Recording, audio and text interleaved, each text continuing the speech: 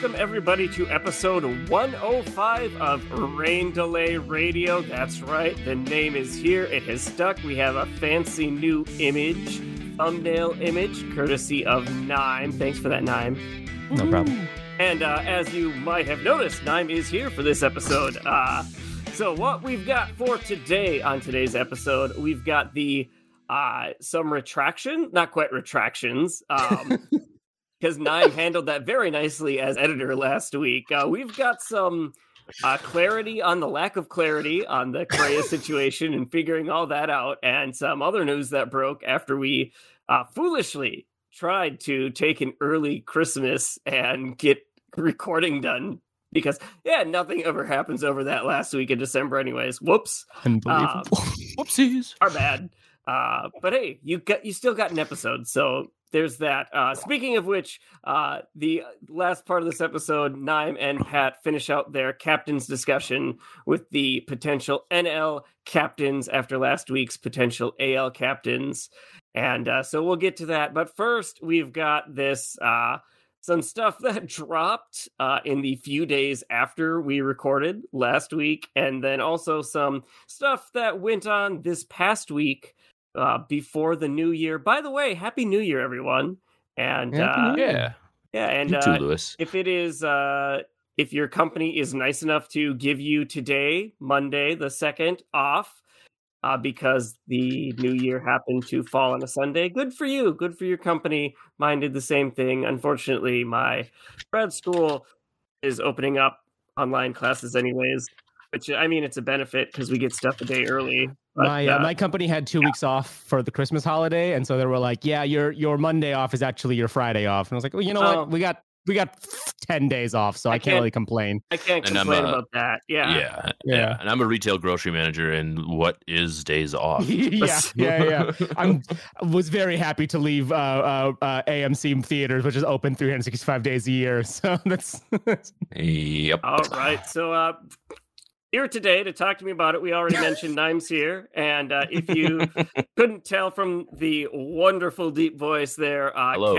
Kevin's back this week to talk about Afternoon, this world. How we doing, everybody? Or good morning, or whatever time you find us at. That's Hi. right. The beauty of podcasts is you can listen whenever you want, whether that's right as it releases or a few days after. And if it's a few days after, you're generally more forgiving for them being out of date, which we were out of date before we released last week because we were out of date within 24 hours of recording last week. It was insane. All right. So for those who didn't listen last week, we talked about Correa to the Mets because we weren't planning on releasing an episode, but then the Giants physical came out and they did not end up signing Correa. And then Correa to the Mets was confirmed, or not confirmed, was leaked, whatever reported, it is, yeah. Reported, pending physical. And we rushed to get it out. And the very next day I was like, oh shoot, guys, today's Correa's Mets physical. And Nime, what was it you put in chat? I want to make sure people know, because it was solid reasoning, in my opinion. Well, I said something on the lines of like, there's no way this contract's not going through. I think especially I said because if it's not going through, then that's I said unless Boras was completely and totally lying about the severity of the concern, is what I said. And you made a good point right afterwards that Boras would not want to lie like that. Like, he's got no reason to, because he had no reason, because it would greatly affect his effectiveness as an agent, is what I said. Right. Yeah. And the Mets will have access to the same physical. Like, right. So like, unless it wouldn't make sense for it. And so the fact that there's still a hang up. I mean, here's the thing. I'm still certain that the Mets are signing Carlos Correa for $12,315. It's just the holidays made this physical and situation take longer than it would have otherwise. Right. I think if not for the holidays, it would have happened within like 3 days of the thing. But So because of I'm going to put my situation- tinfoil hat on because someone has to in this circumstance. I like it. I feel like because of the 12-hour turnaround from the Giants saying no to Boris finding a deal with the Mets, I think that there's something more to this than we're letting on. I think that Boris might have a little bit more information, and he wanted to get a deal done before the media took what the story is and has turned it into a little bit more of a fire. Every day or week that goes past, I'm a little more pessimistic than you, Naim. I think that he loses years and he loses money on this. And maybe that's just me. I get what you're saying there. I think part of the reason you turned around, like, try to turn around and find a deal right away is the holidays were coming up, and so it would be tough to negotiate on, it gets harder to negotiate on December 23rd and December 24th than it is to negotiate on December 22nd, That's so, a fair point. Yeah. The longer took the hardest. And then there would be, 2 weeks of, hey, what's going on with Carlos Correa? What happened with the Giants? Blah, blah, blah. Now, obviously, the fact that the Mets physical has a bit of a hang up is also, it is a cause for concern. I just don't think, I don't know. We'll see. But it would be awful for Boris if that were to happen. And I just, absolutely. I think he's too smart to let that happen. Right. So here's what I'm curious about. Okay, so it came out, it reported among Twins circles that Boris did contact the Twins, and the Twins held firm at their offer, which was like 10 years, 285.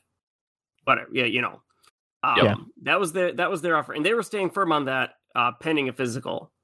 Now, here's what they said. It was reported that the Twins did say it still would be pending a physical, which makes me wonder.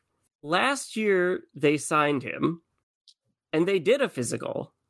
Well, and because you mentioned this in last week's podcast as well, and I don't remember who said this, but somewhere it was said that essentially they because they knew this was a either 1 or 3 year contract, right. They can do, and you said the same thing as well you said this speculatively, but I don't remember who said this, and maybe it was also speculation, but I think it was like a concrete or whatever, like a reporter saying an inside source said this, which was that they because they were if the ankle thing ended up being a big deal and knocking him out for 3 years, the rest of his career, then they're on the hook for 3 years and whatever, 100 million, as opposed to 10 years and 285 or 12 years and 315 or 13 years and I do think there's something to be said about the timing in all of this too. So we kind of look at the origin of these comments with the ankle. So September 20th was the time where Correa slid into second against the Royals, and Kana came up and was talking about that vibrating feeling, or that feeling, the numbness in his ankle that he hit his plate. And I wonder if those comments don't happen 2 weeks before the end of the season, if maybe they don't put a little more effort in looking at possibly that injury next time the doctors come around, because that was kind of a concerning comment in my eyes. Yeah, I would say, if the injury was aggravated by that, then it, even if he hadn't said anything, they're still going to look at the plate and still going to look at the ankle. The fact that the injury happened, and if the injury happened 8 years ago, they're still going to look at it, I think. So I'm not sure if that really made that big of a difference, but maybe it did. But Lewis's point is they already agreed to a possibly 3 year at $35 million, and they would have had an opportunity to do their own physical, and they saw nothing that saw them to say there was any cause of concern. But again, $100 million and $300 million is and for 13 years as opposed to, or for 12 years, or for 10 years as opposed to for 3 years, it's just that's you're right. It's an order of magnitude different of a contract that you can be like, again, if they looked at it and it slightly concerned them for the 3 year deal, and they were like, you know what, if we're out 3 years and 100 million, that's that only takes us to 2025. If you're taking it to to 2032, 2033, whatever, that you have to look at that completely differently. So yeah, I am 100%. Curious though, why make the 10-year? Okay, they must feel like it would need reassessing. I feel like something must have changed this year. Well, and the other thing is, because apparently they didn't look at that? the ankle that much for that early deal, because it was again they did a more rudimentary physical, I think, because they were like, whatever, we get Carlos, even if we get Carlos Correa for just a year, and the next 2 years are bad. And also, I think, the expectation was he's gonna opt out. There's almost no question that he was, unless he got an injury, right? And then you're hoping at least one of the next 2 years is valuable. But the expectation was that he would opt out. So it's 1 year, $30 million. What if Correa would have signed the Twins' original 10-year offer though? And there never would have been a question about any of this. I think they probably would have went on the information they had from the first physical they did when they signed the year. And I don't. But again, I wish I had this article or this quote or whatever pulled up. But what I read was they were gonna do that new physical no matter what, because it was going to be a 10-year deal instead of a one or 3 year deal. It had nothing to do with the Giants' concern about the physical. It was they were going to do it regardless. They were going to do it regardless. That is what I had read. Again, I may be mixing up my facts, and it would make sense too, because like you said, things would change during a season. Things could have changed during a season. Maybe they didn't change, and it's the same thing that if they would have done a full physical last time, they would have found. But it would make sense to redo a physical every year. If 3 years versus 10 years, you're 100% spot on. And for a guy who's only played over 150 games once in his 8 years of playing, it's kind of like, you have to put that guy through the ringer, 100%. For sure. But I mean, again, the 130 games he gives you are elite 130 games, So right. Yeah. Is it really that? Yeah. Fair point. I mean, there are healthy players that don't give you 130 elite games, right? Right. Right. And there's players like Byron Buxton who give you 92 elite games, right? It's like, what's the value of 92 elite games? 130 elite games is more value. Like, even if they're going to be the same, similar WAR like Correa and Buxton were this year, like, I still maybe would rather have Correa giving me 130 games than Buxton giving me 80 or 90 games.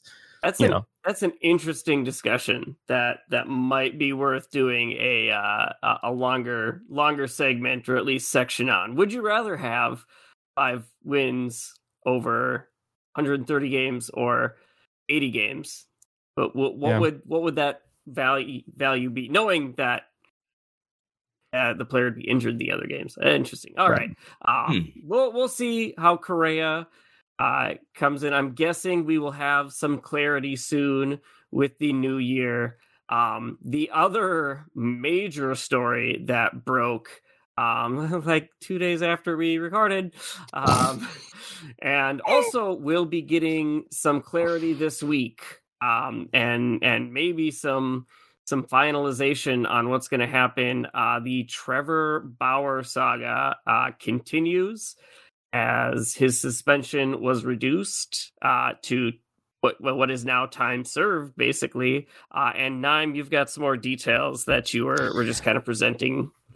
Yeah. So when the news dropped, I was like, well, we kind of have to have another major story. The tweets largely from Bob Nightingale and from a couple other reporters, Bill Plunkett and Bill Shaken, Bob's and Bill's dropping this story. Bauer's suspension reduced to 194 games, said he's now reinstated. And then he said the Dodgers plan to release Bauer, but have not announced a decision. Dodgers are now on the hook for $32 million in 2023. Bill Plunkett added some more clarity, saying subtracting the 50 games is apparently being docked. Dodgers will still owe Bauer approximately $22 million in 2023, whether or not they release him, parentheses, the most likely decision. And Bill Shaken said the Dodgers have until January 6th to decide whether to return Bauer to their roster or release him. January 6th, I believe, is this Friday. Yes.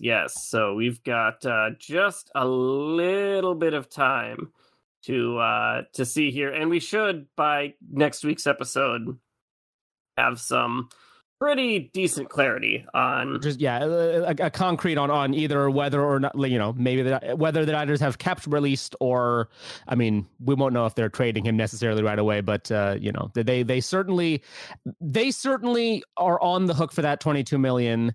Whether they release him or not, and then it's certainly possible that another team picks him up for league minimum, or something like that, or they trade him. Right, and once they DFA him, they'll have an extra 7 days to kind of decide. Maybe that gives them a little more time to kind of wrap up what they're going to move. But I can't see another team touching him, and maybe he'll go play for the KBO. So I don't like. This is one of those we may not things, want to get into this right now. Yeah, I don't know. There's a lot of teams there are players who have arguably done worse, but that's where the sketchy arguably comes in, that I don't feel qualified to place value on the horribleness of someone's actions.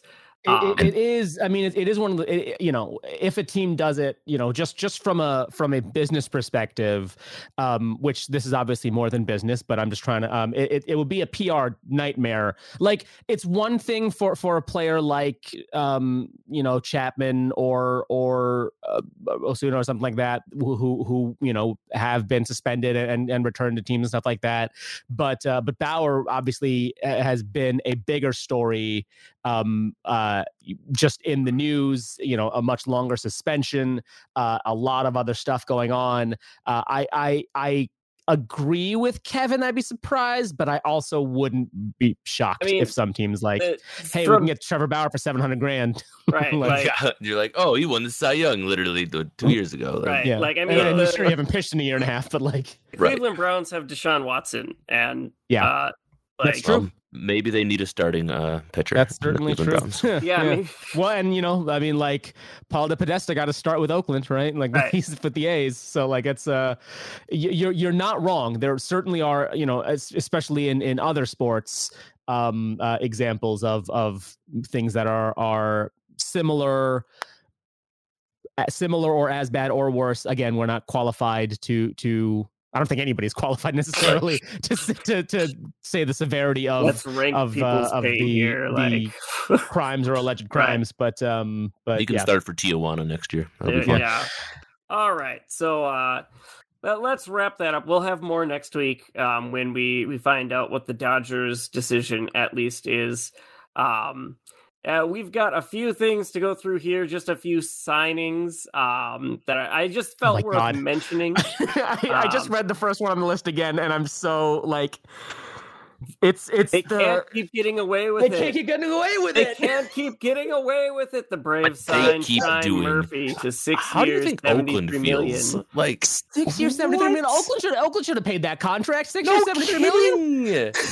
No, even the A's can afford that. $673. Right, and between him and Matt Olson, that's $241 million that they could have had between those two guys that are going to be making the Braves so much better for years. Olson, I can understand. By the way, if you didn't hear us a little bit talking over Lewis, 6 years, $73 million. Right. Yes, sorry, Sean Murphy. Well worth it. Well deserved. It's unbelievable. It's one thing when it's the homegrown players that they do that with, the Acuñas and the Albies and strikers to some extent Riley, but Riley is getting paid quite a bit more than the rest of those guys. But when and even Olson is not it's team friendly, right? But it's not team friendly to this extent, right? Or to the Albies Acuña extent.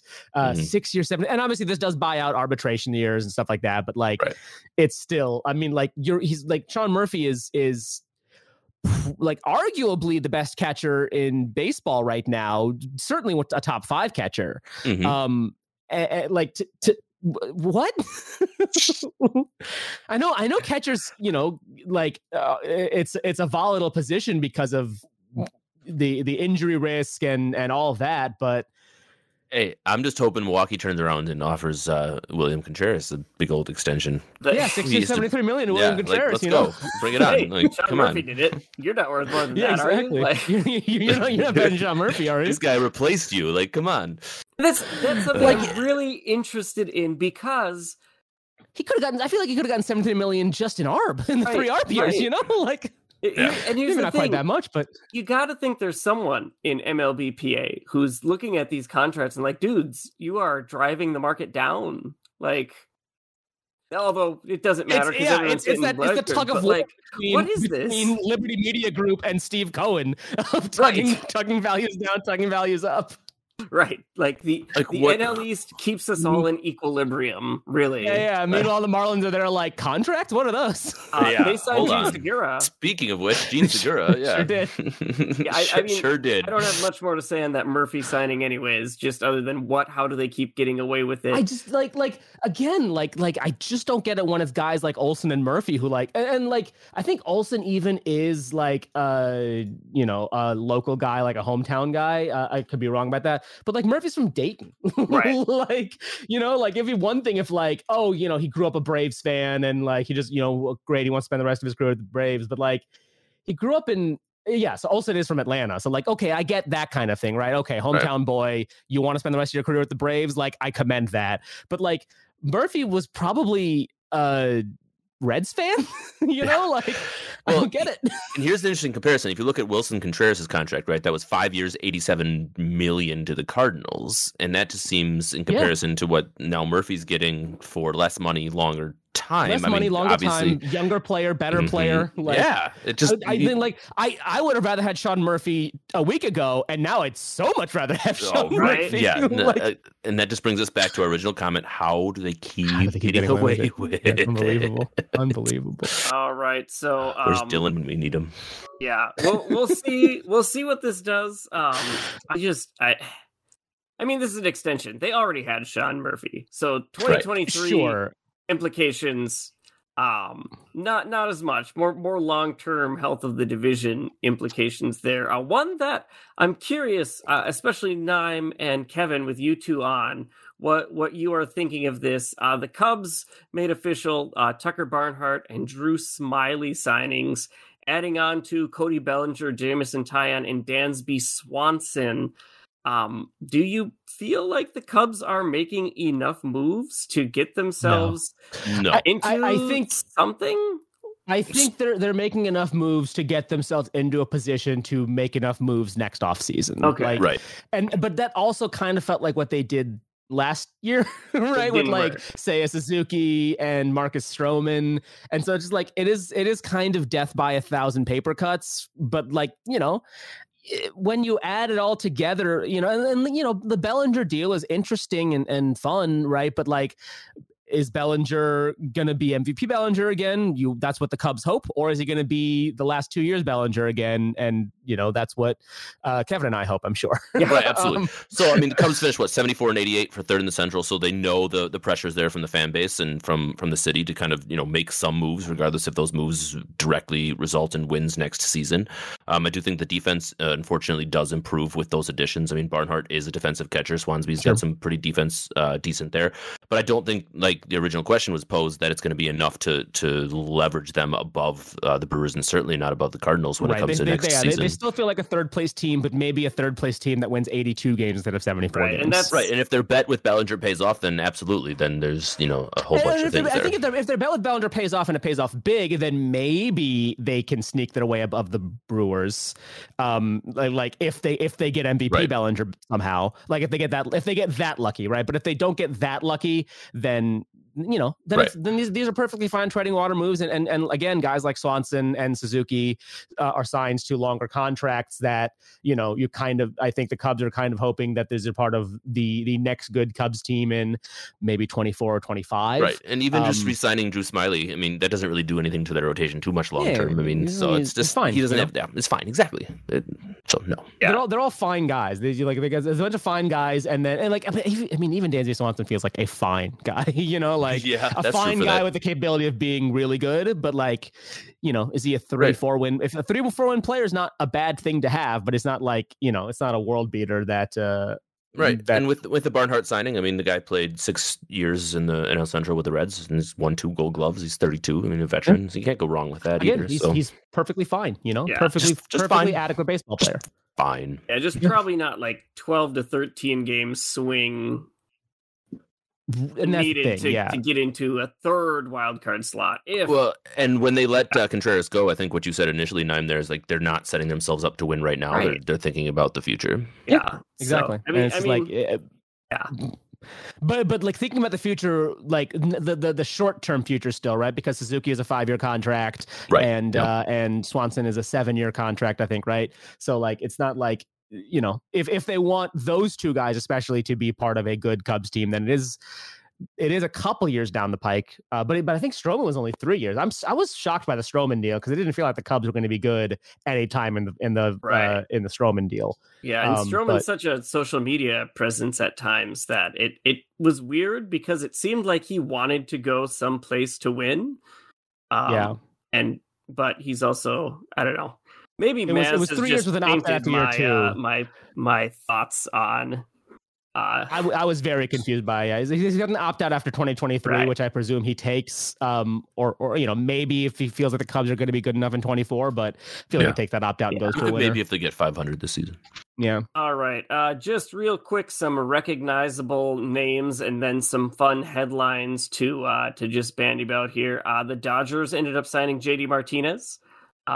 We'll see. I feel like we might have mentioned that because I think we did. It's because it's that weird DH swap of JD Martinez is not better than Justin Turner. So why did they just keep Justin Turner? It was just made official this week. So there we go. Yeah. And then Rich Hill with the Pirates. Old man Rich Hill, 43 years old. That's right. Wow.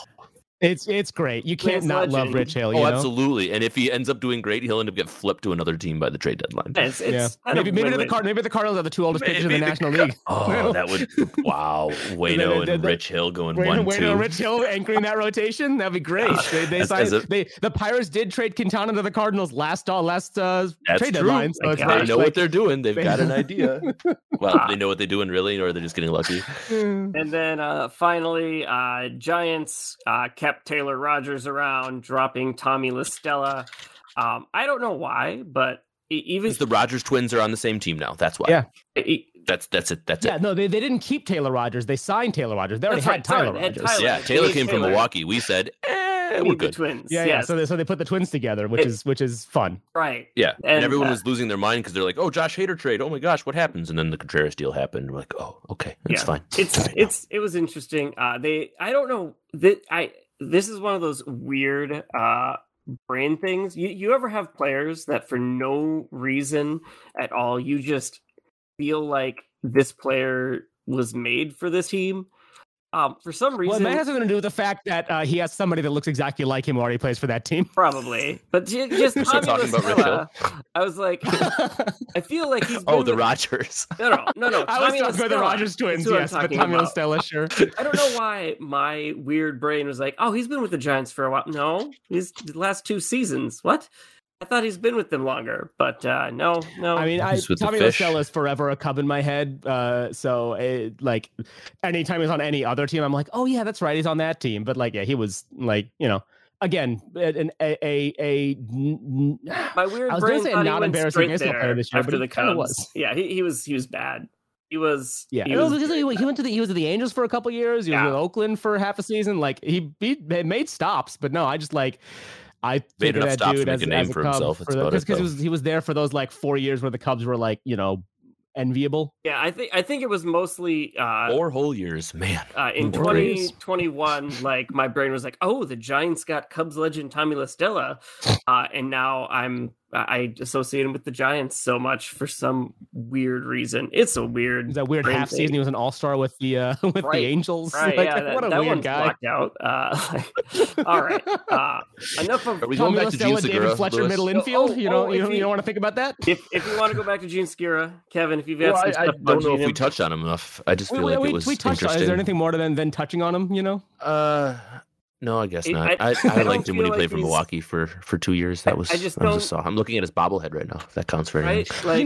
Actually, with the kind of La Stella thing, Gene Segura does kind of feel like a Marlin.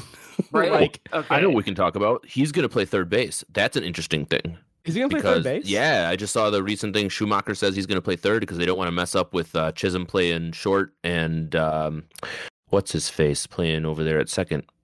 Rojas sounds right. So they're going to try to play him at third. and he has only played third base for like 150 innings back in 2022 or back in 2020. I think it's Chisholm second and Rojas short. Miguel Rojas short. Sorry, switch that. Yep. Yeah, so that'll be interesting because that's what they're going to move, and he hasn't played that spot in 2 years and very little amount of time during that time. But so I mean, like he's second baseman, shortstop. Like I get him playing all over the infield. I don't really think that's an issue. yeah, I suppose. And at this point in the career, he's just trying to take any money he can get. Right. Yeah. I mean, like, he's valuable. Right? Like, he's got some value. Yeah, he's had value his whole career. He's only 33. Like, he's not the worst player for a good team to have, let alone a bad team like the Marlins. Well, yeah, when Philly brought in Trey Turner and Bryson Stott's been playing of course. out of his mind, so it's like the writing was on the wall. He could make a solid utility. Like he's like an Alberto Callaspo type, right? Like, which is that's a pull. But like, I mean that was a deep reference there, sir. Yeah. Well, they played together in 2012 for the Angels. So. Oh, there we go. All right. But yeah, that's all we can spend on that. There's our signings. We've got 3 fun little headlines that I felt like were worth mentioning quick before we turn things over. First one here, Pete Rose places the first legal bet in Ohio. Irony. There was no one that set that up. There's how'd that happen? There's so many great jokes that just write themselves with this one. I mean, you've got. Actually, sorry. Speaking of jokes that write themselves, I want to go back 1 second. Okay. I totally forgot that Carlos Correa's mother's name, and therefore the name that he's like official is Oppenheimer. And nobody's made a single "I am become physical destroyer of contracts" joke. I don't understand how that's possible. Well, you just did it. There we go. Yeah, I just did it now. All right. I dropped it in a little late, but let's destroy contracts. Speaking of jokes that write themselves, hey, a Minnesota team won the postseason game at Yankee Stadium for the first time since 2004. Golden Gophers beating Syracuse in the Pinstripe Bowl. There you go, everyone. Congratulations. I'm the one who brought it up. Y'all. What's funny is if you didn't bring it up, nobody else would have. Oh, no. I expect someone to bring it up. Phil would have brought it up 100%. Nope. Phil 100% would have brought it up if Phil was here. I'm going to have to ask Phil on that one. I'm not so sure. I feel like it would have got brought up. But speaking of Yankee Stadium. Speaking of Yankee Stadium, when Aaron Judge is not playing at Yankee Stadium, the details came out in his contract that one of the perks is that he will get hotel suites on the road which is pretty standard for a contract of that size, but especially for the captain. Right. The captain, which, Naim, what are we going to hand things off to in just a few seconds here? In just a few seconds here, you're going to hear me and Pat talk about the National League captains or our thoughts on the National League captains, who the captains will be for each team. If you didn't hear the AL captains segment in last week's episode, Pat and I had a lot of fun with that. We literally did a straight through recording, so this is the next hour or 45 minutes or whatever of that discussion. So go back and listen to the AL captain segment from last week, and then straight through to this one. But if you don't care about AL captains, then listen to this one. Real quick methodology, because we didn't re-record that part. We did in the first one.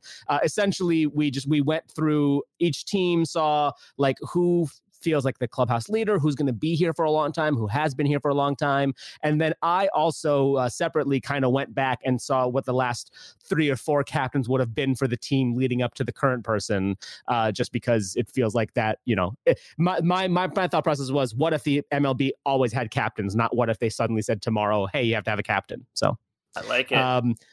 Spoiler alert for the segment last week, if you didn't listen to it. The Oakland Athletics captain, we said, was Tony Kemp, because they're the Oakland Athletics. Wow. What are you going to do? It's Oakland. All right. Well, hey, Kevin. That's also one team I didn't have a history for, because I'm like, I'm not doing this. That's what you're going to do. Kevin, Naim, thanks for dropping by. And it's been a pleasure. Absolutely. Absolute pleasure. You guys Happy New Year, everybody. Happy New Year, and stick around right after the break for all of that.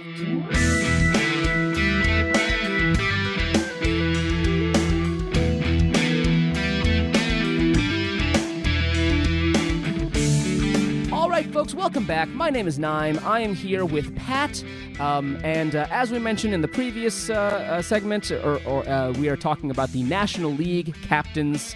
We talked about captains, in a previous episode a week or two ago.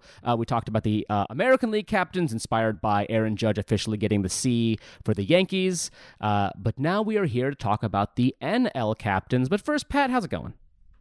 It's going great. Another beautiful day. Another good day. Beautiful, beautiful day. We are recording this directly after the AL segment, so it is still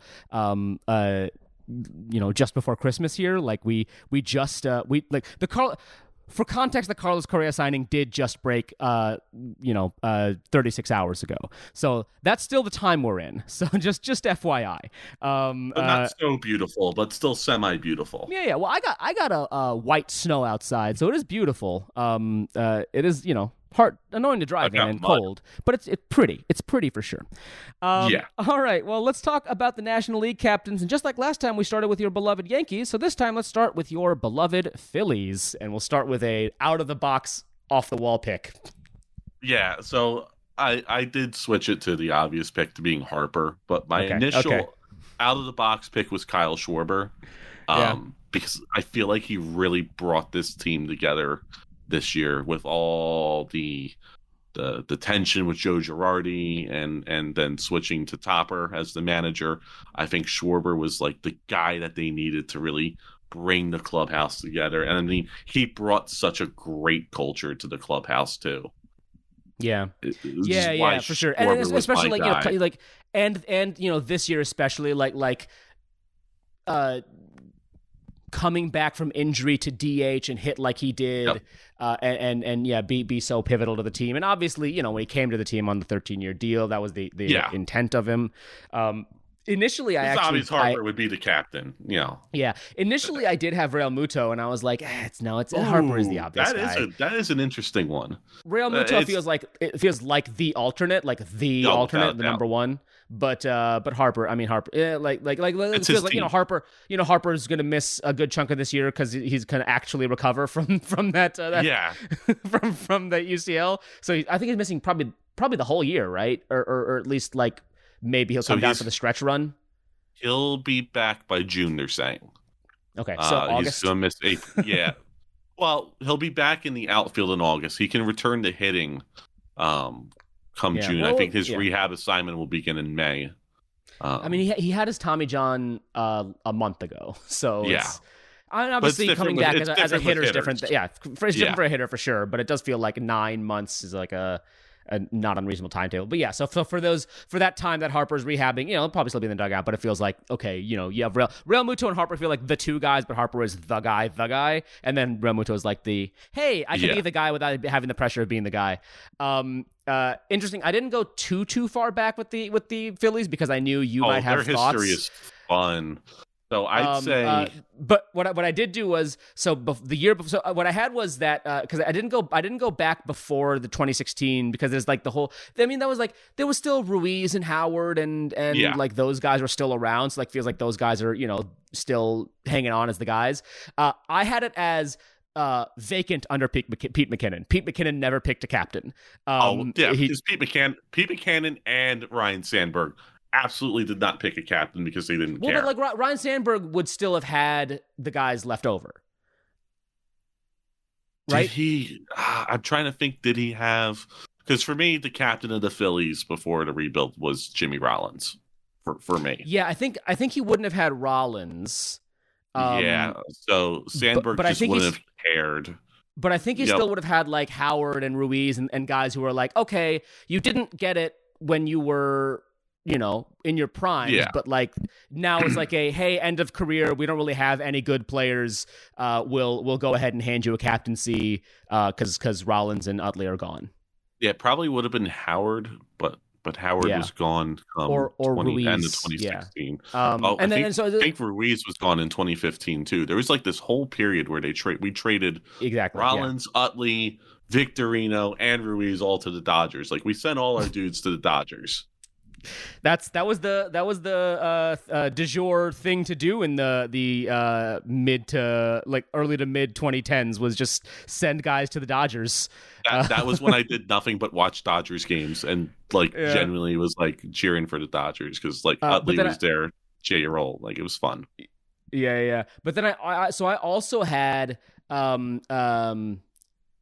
that after, because who was after Makinen? It was oh boy, so is Kapler.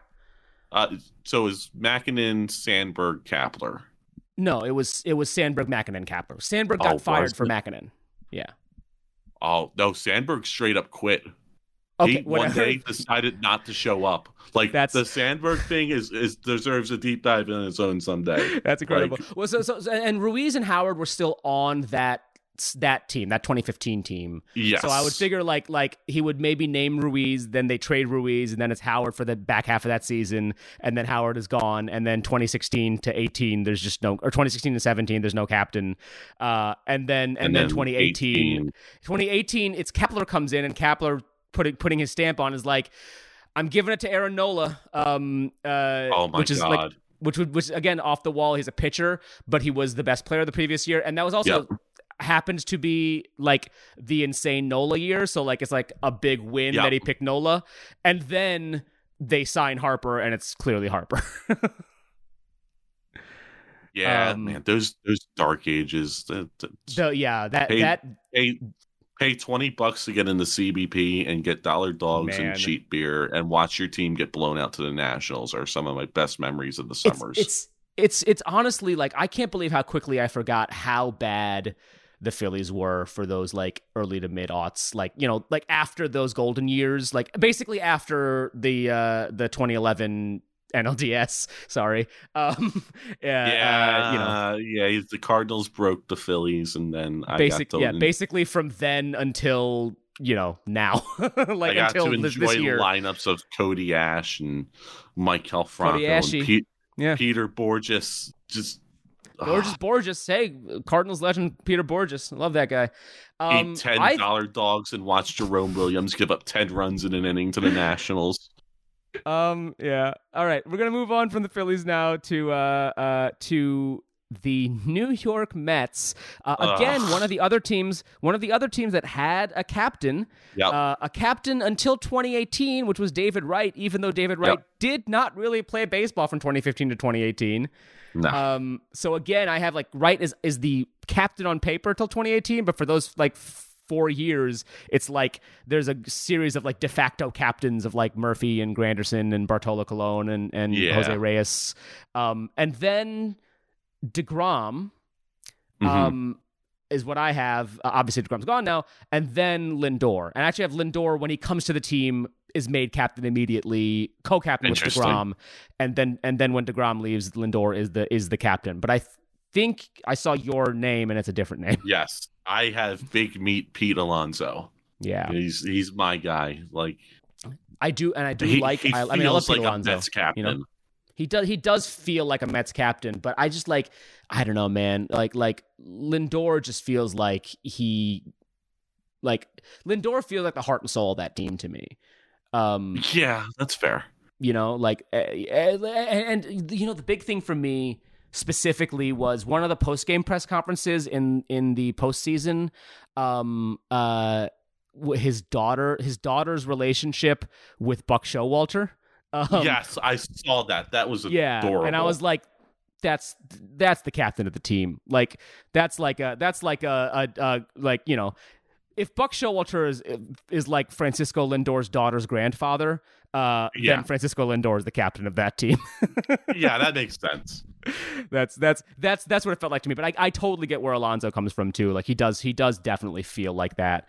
Although like, you have like a guy like McNeil who had like a really, really good season this year and has been with the team for a little bit longer, like there are guys like, I mean, listen, the Mets are a force to be reckoned with. Like, that's it's quite a team, You got a lot of guys on that roster who I think are like this is, I mean, they're obviously, I think they are clear favorites to win the National League this year, especially post Correa.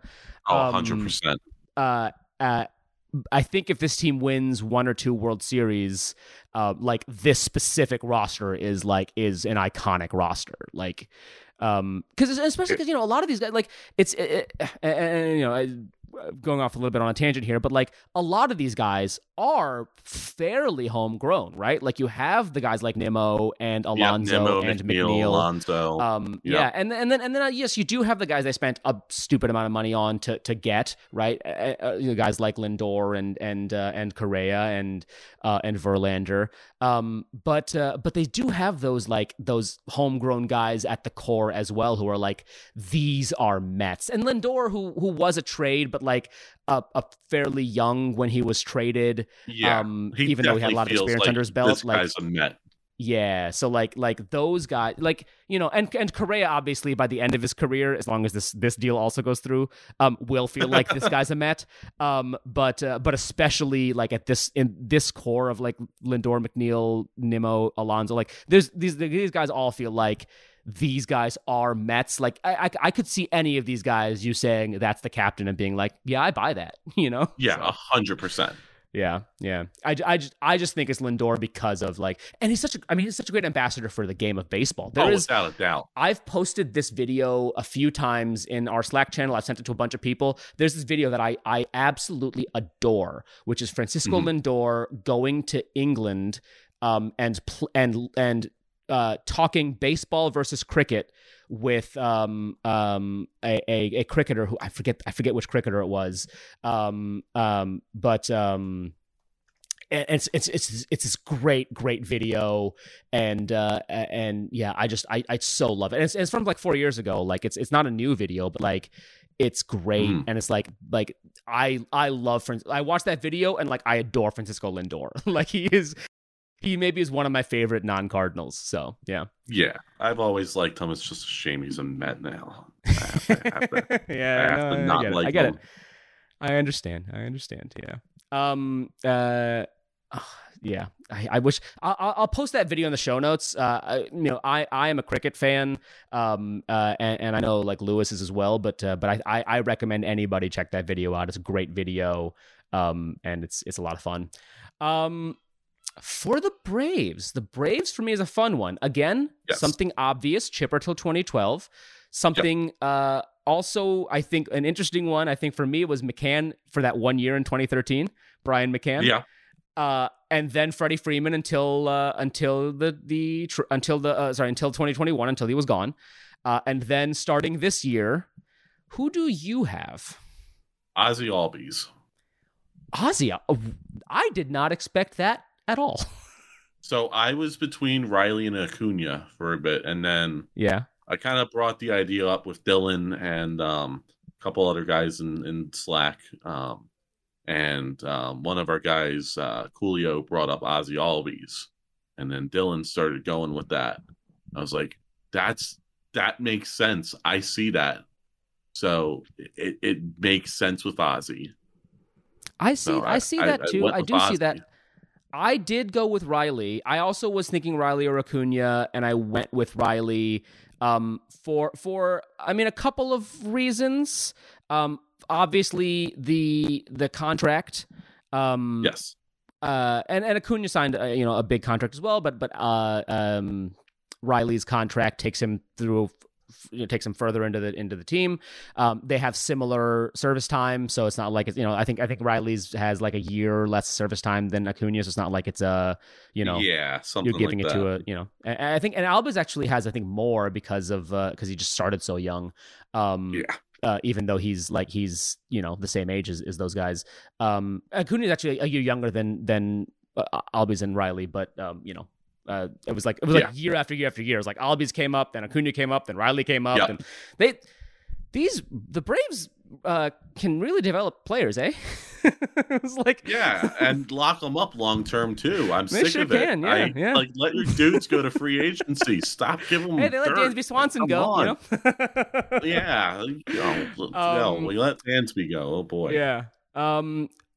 For me, the other thing with Riley is an Atlanta thing. It is a look at the guys that on our paper came before him. It's Chipper Jones, it's Freddie Freeman, it's Austin Riley. Something unites those guys, you know. there's a certain tone there. Yeah. You know, and also you're able to get the Chipper comparisons with Riley. You know, like I see it. But you know. And the other thing, Riley also, like, he's a Southern boy, you know, like there's a lot of like non-baseball things that really track with Riley. But yeah, Albies, I should have considered Albies more.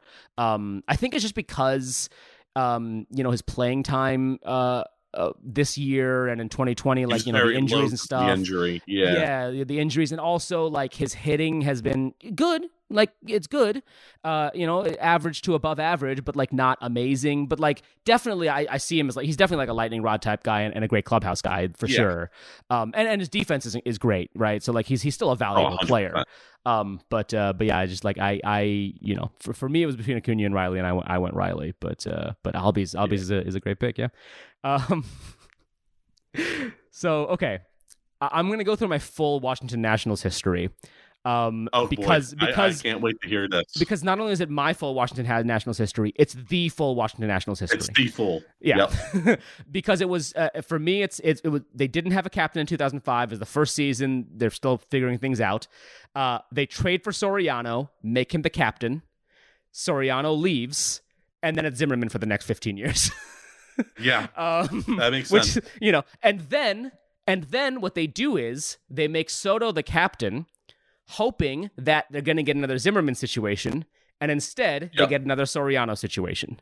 And then I have the guy who I know you have, which is Steven Strasburg.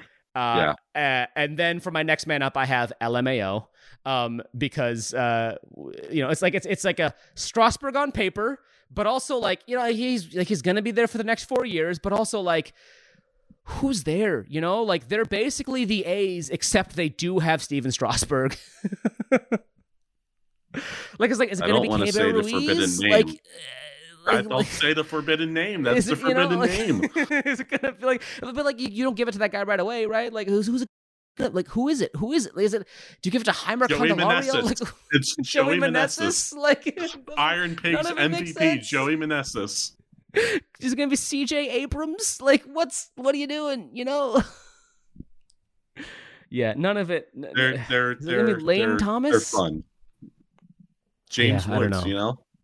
It's gonna be somebody who they don't like, who's not on the radar. It's gonna be a minor leaguer. Or somebody they sign in the next 2 years or 3 years, you know, or in 5 years when they're finally are playing relevant baseball. Because they can't possibly play relevant baseball for the next 5 years, as we know. Not in that at least. Let's talk about the Miami Marlins, who also are fascinating. Again, I have a full Marlins history here, which has Hanley till 2012, Ricky Nolasco for a season and a half, Stanton till he's gone, Realmuto for a year, Starlin the Marlin for a year. Miguel Rojas up until this moment. And then the new manager comes in, Skip Schumacher, and he's like, Miguel, thanks for your service to the team. Our new captain is Sandy Alcantara. Interesting. Okay. I like that. It's just like he's been there for a while. He is the best player on the team. Like there's you know, he feels like the guy. And there doesn't really feel like the guy. I mean, there is. I don't know if did you go with Chisholm? I went with Jazz. You went with Jazz? With Jazz. I went with Jazz. I mean, Jazz. I like Jazz. You like Jazz? I like Jazz. I did. I had Jazz before I put Sandy down. I definitely could see Jazz. Jazz is a little. I think he's younger than Sandy, right? He's a little young. Yes. You know, obviously this season he was great, but didn't play a lot. So it's like a weird, like, he's good. He's good. He's great. Oh no, Sandy's 27. I always think of Sandy as super young because I remember him as a rookie on the Cardinals. But I did almost go Jazz as well. It just made, like, Jazz is that lightning rod type player that feels like, I see it. Like he would fight for that team. Yeah, and I could certainly see like a situation where it's like Sandy for a year or two, and then it's like, hey, we're gonna do like a co-captain with you and Jazz, or Sandy for a year or two, and then suddenly Sandy's not a Marlin anymore, which is well within the realm of possibility. So, oh boy, I mean, like the Marlins have not notoriously been one of those teams in the last few years, but it's right around that time for them to be one of those teams again, Yeah, it does feel that way, especially with how the NL East is. There's not much of a window. Yeah, they're paying him 6.5 this year, and then 9.5 the next year, and then suddenly it gets that double-digit number where the Marlins suddenly start to think, maybe this guy's a trading, So yeah, yeah. Although the Marlins, shockingly, the Marlins are a team who I trust to send their guy for like a package that is worth something, including I think with Peter not giving the Yankees a freebie now, I think they'll definitely be more willing. Yeah. Let's move to the National League Central and my beloved St. Louis Cardinals. This is an obvious Wainwright. For this season. Again, it's a pitcher, which is uncommon, but an obvious Wainwright for this season. Man, we've gone so long in the segment. I didn't think we were going to go this long. And it was an obvious Pujols to 2011. For me, it's Yadi Waino till 2021. So like it's Pujols, then it was a Yadi Waino tandem, then it's Waino. The next man up is a tough thing. I know you put down Edman, which is what I would think it should be. That is what I, as a fan, would say it should be Edman. And I know that instead of Edman, it would be Arenado. And I do like Arenado, and Arenado's a great baseball player, but I was very frustrated when he put himself in front of the team this year and didn't get vaccinated and didn't play in Toronto. Goldschmidt did the same thing. It's very, very frustrating. For me, as also a Blues fan, I feel similarly about Ryan O'Reilly, where I don't think Ryan O'Reilly should be the captain of the Blues. He is a great player, but I don't think he's I don't think he's a captain. I think he's a selfish player. And that's fine. There's nothing wrong with being a selfish player, but that's not a team captain. No, 100% not. So, and Arenado, Goldschmidt are otherwise good guys and whatever, but it's just like that was very frustrating when they put themselves ahead of the team there, to not get, the vaccine, to not play in Toronto. And it's like, all right, cool. Yeah, that's fine. Good to know where their priorities are. Yeah. And then, and Arenado had this stupid excuse of like, I'm trying to start a family, and it's like, that doesn't make any sense. And also, I think his wife was already pregnant at the time. So, both of those things were like, neither of those, but whatever. Nice try. Yeah. Let's, the Milwaukee Brewers is another fun one. Again, I think I have it as Ryan Braun till 2019. Yelich and Braun shared in 2020. Then Yelich since then, but Yelich is not good anymore. No, he is not. And for me, I have it as a next man up, Adames. That's what they want to be the future, but right now it's Yelich. Yeah. Yeah, I would agree, 100%. Yeah. Again, quickly moving on here. Cubs was an easy one until it wasn't. It was Rizzo until he got traded. Then it was Contreras until the end of the season. Also a fun jab needle in as a Cardinals fan, where Contreras would have been the captain until he left for the hated rival. And then I'm like Ian Happ, I guess. Yeah, I have Stroman down. Sure, I think he's going to be there.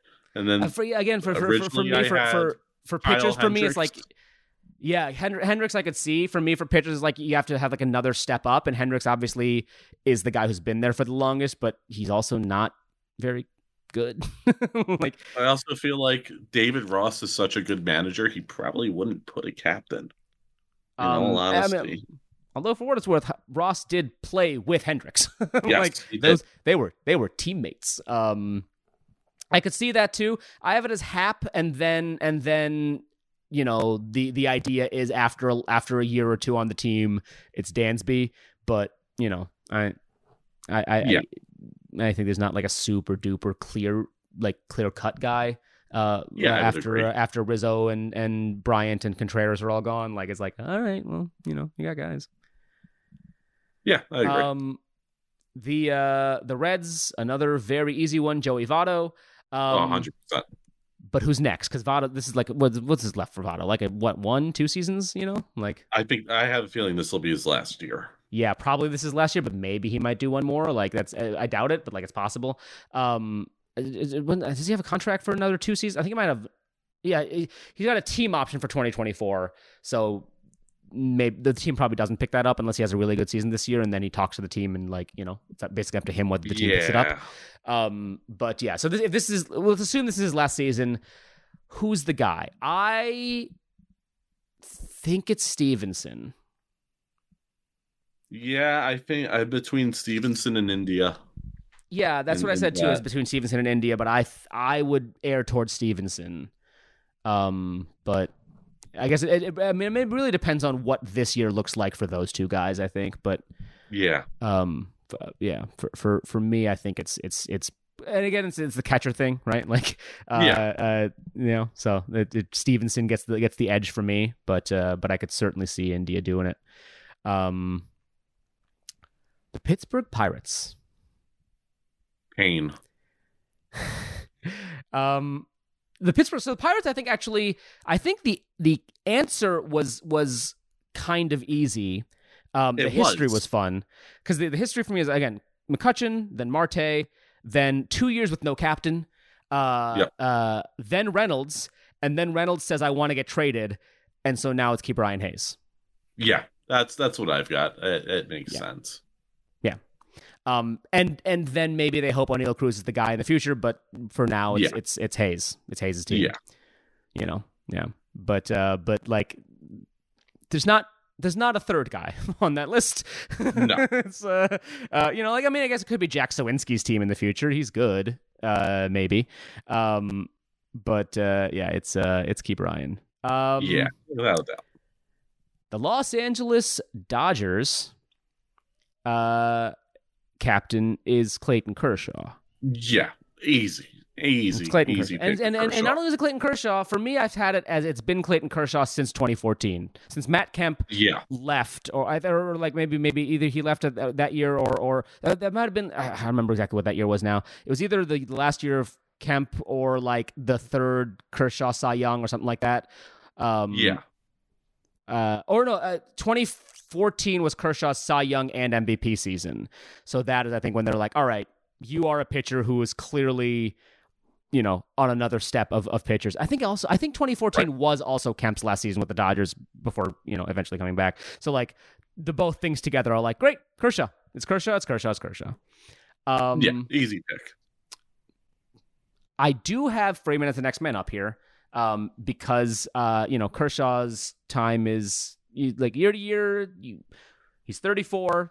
Maybe he'll be around for another 4 or 5 years. Maybe he'll be around for another 1 or 2 years. We just can't say. Every year it's like, is this Clayton Kershaw's last season? And every year it's not yet. Freeman obviously is a bit of an older guy, but he's around for a long time after this. I could see Mookie too. Yeah, Mookie I could see. But I've got Freddie just because he already was that guy for the Braves. So, yeah. And after a couple years of Kershaw, then Freeman will be more ingrained in like he is a Dodger. The LA culture, yeah. I see that. There's a whole conversation to be had around the Padres. Again, this I have a fun history here. Again, Adrian Gonzalez till 2010, Chase Headley till he gets traded. Those are obvious. Yep. Yonder Alonso for a year. Matt Kemp for half a season, Will Myers for a season and a half, Eric Hosmer as soon as he gets signed, and then Manny Machado gets signed the next offseason. It's Machado. Yeah. I see that. I agree. It's definitely Manny's team. Yeah, it's Manny's team. And then we talked a bit about this off mic about like in our Discord chat about like, is Machado even going to be on the team in 2 years? It's like, it's a great question. We can't say for sure. Right. The Padres have certainly indicated that they intend to, even if that they think he'll opt out, but they intend to keep him on the team after he opts out. That is so, and they have said publicly that he's the leader of our team. So, that's like all the pieces are there for him to, be the captain of the team. Yeah. The next man up there is a very interesting one too, right? Because it's a tough one because of all the Tatis stuff and so again, you would feel like it's obviously Tatis, but then the PED thing. Yeah. And then, I could see you going with, but so I feel like what they want is for it to be Soto. But yes, Soto is also going to be a free agent. Are they going to keep all of these guys? We don't know.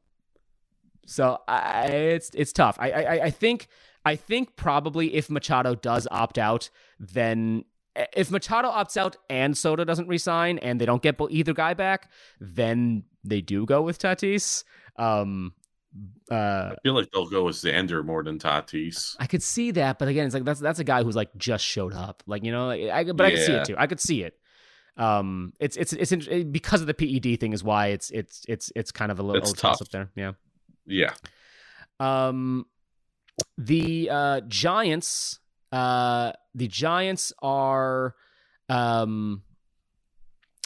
Brandon Crawford obviously this year. Yeah. Again, for my history thing, I have Zito till 2012. I have, and then after that, Posey till 2021. 2012 was Posey's MVP year. So it's like, great, because they signed Zito to that big contract, right? So it's like, yeah, Barry Zito as your captain. You gotta have him because you do that. Then it's Posey for the next 10 years, basically. Then Crawford Belt share for 2022. They did, by the way, as a joke, the teams, the Giants did put a captaincy on Belt's jersey and electrical tape this year. So, nice. I like that. He's the captain, but I do feel like, it's a Crawford Belt timeshare for 2021, or maybe they give it to Belt and then because they know Crawford's back for another year. Crawford this year, and then the future of the Giants. The next captain is obviously Carlos Correa, right? Well, you would think that, but surprise. Is it Mike Yastrzemski? If he's even there, I feel like it's going to be someone in their minor league system. Tyro Estrada? But next year? Is it someone from the minor leagues next year? Next year probably Logan Webb. I mean, yeah, but is it do you just grab again? For me, the pitcher has to take a separate bar because it's like a goalie or a pitcher getting MVP. Logan Webb is good. He's great. He's the ace of the staff. But is he the captain of the team? That's a different question, right? Well, Gabe Kapler's the manager also, though. So remember, he said he'd go with Nola. He's going to keep that weird stuff going and go with Webb. Maybe. But I think when if we go to the him picking Nola for the Phillies, that's we don't really have anyone else, and we need a captain, so it's going to be Nola, and then the second Harper shows up, it's Harper. Yeah. So I guess if you feel like it's a similar situation where it's yeah, we don't really have anybody else, so it's Webb. But I think Yaz is enough of that guy to be that's weird. But I guess. But yeah, I also agree that there's not a great situation post Crawford for them. No, definitely not. Definitely. The Diamondbacks, I also saw your name because I was having trouble with this one, so I cribbed off your sheet to see what you had, and I disagreed. So again, this one's Goldie till 2018. I had David Peralta till he got traded. Okay. For again, he was tenured with the team. He was consistent, maybe not the best player on the team, but around. And then I know your name. I'll give you my name. My name is Christian Walker. Interesting. I've got Ketel Marte. Yeah, Ketel Marte. I know. Yeah. I see Marte. I don't know. Something about Marte just doesn't shout captain to me. That's fair. I don't know what it is. Christian Walker was. I was really between Marte and Walker, but I went with Marte because how long he's been there and how much longer he's going to be there. Yeah, I see that. And Walker and Marte have been there the same amount of time.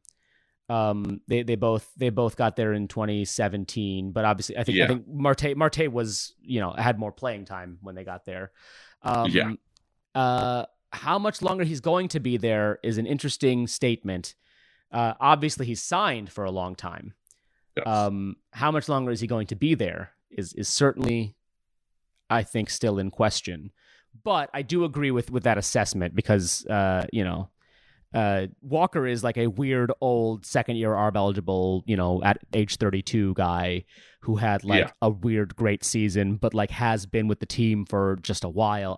I see Marte. I get Marte. I don't know what it is about him that doesn't he's a great player. You'd love to have him on a team, but for something about him just doesn't shout captain to me. Fair enough. I don't know what it is. I wish I knew what it was. And then, so because this is the thing I have too, is that it's Walker's the next guy up, and then Walker probably only be for a year or two, maybe, who knows. And then Varsho is the guy after that. I definitely see Varsho being the next guy up. Varsho I see as a captain more than I see Marte for some reason. 100%. For me, it's going to be between Varsho or Corbin Carroll. It's going to be one of those two as the next guy up. Yeah. And then the last team is the Colorado Rockies.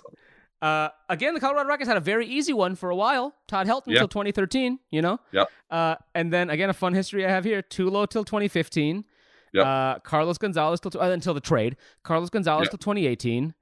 Arenado till 2020. And then a Story-Blackmon tandem in 2021. Yep. And then they signed Chris Bryant, who didn't play baseball, but he's going to be there for a long time.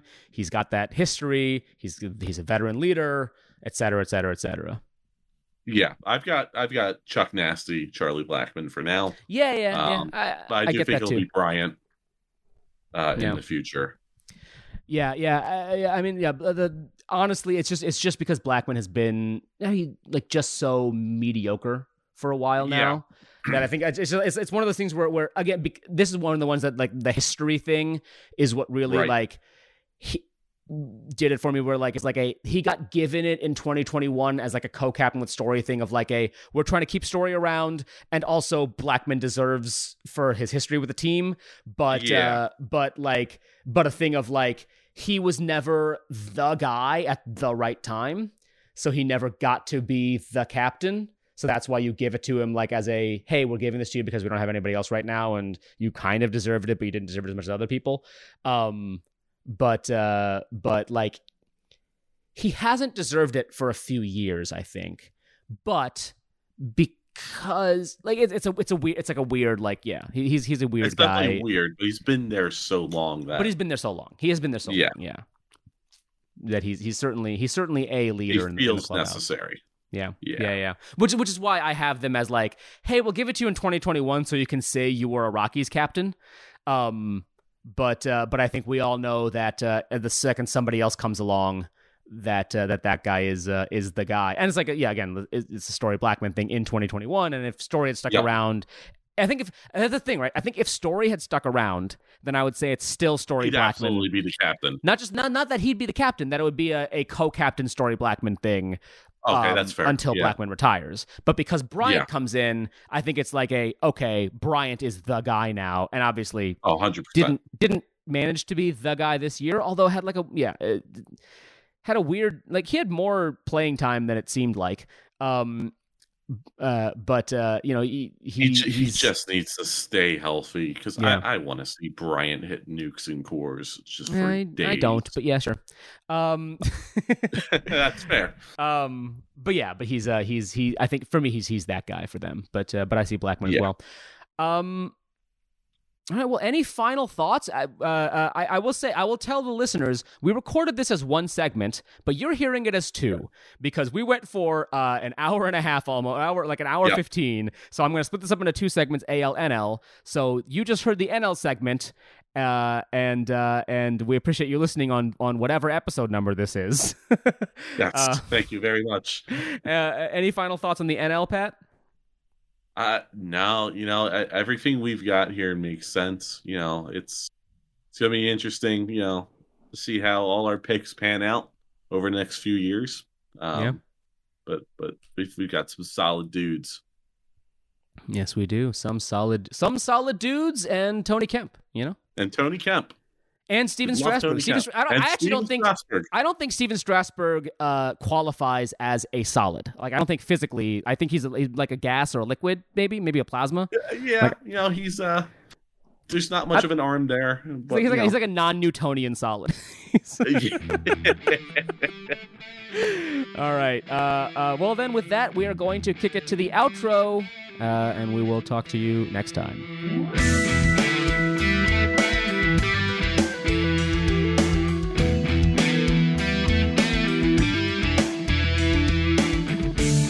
This has been Rain Delay Radio, episode 105. Thank you for listening. Rain Delay Radio is executive produced by me, Lewis, who also co-hosted the opening.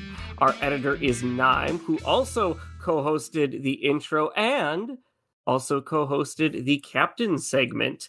Thanks to Kevin for coming back and joining us for the intro, and for Pat for joining us for the Captain segment. Our theme music was composed by Chuck Leese. Rain Delay Radio releases every Monday morning before the rooster crows to get you all the way through your Monday morning commute. Thanks for listening. We'll see you next week. Bye. Have a good one.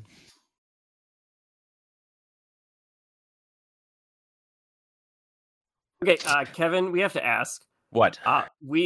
Nime logged on, and the first thing he heard was a scream. What was that? So as I came downstairs, I was holding my Glencairn glass for my whiskey, and I gently shook the rocks that are in it, and it shattered the glass in my hand. Oh, jeez! It just literally okay? Yeah, I'm good. It just completely caught me off guard, as you can imagine. Yeah, I'm like, is it just like broken glass in your room? Yeah, no, we're okay. Everything is contained. We're on cleanup on aisle 3. Okay. But I had wondered if anyone had caught that because I was getting close to my microphone. Well, we heard it. And then you explaining to whomever you're explaining to. So yes, that'd be my wife upstairs. Yeah. All right. Well, all good though. No foul. It's a reasonable reaction. Yeah, I would say so. Absolutely.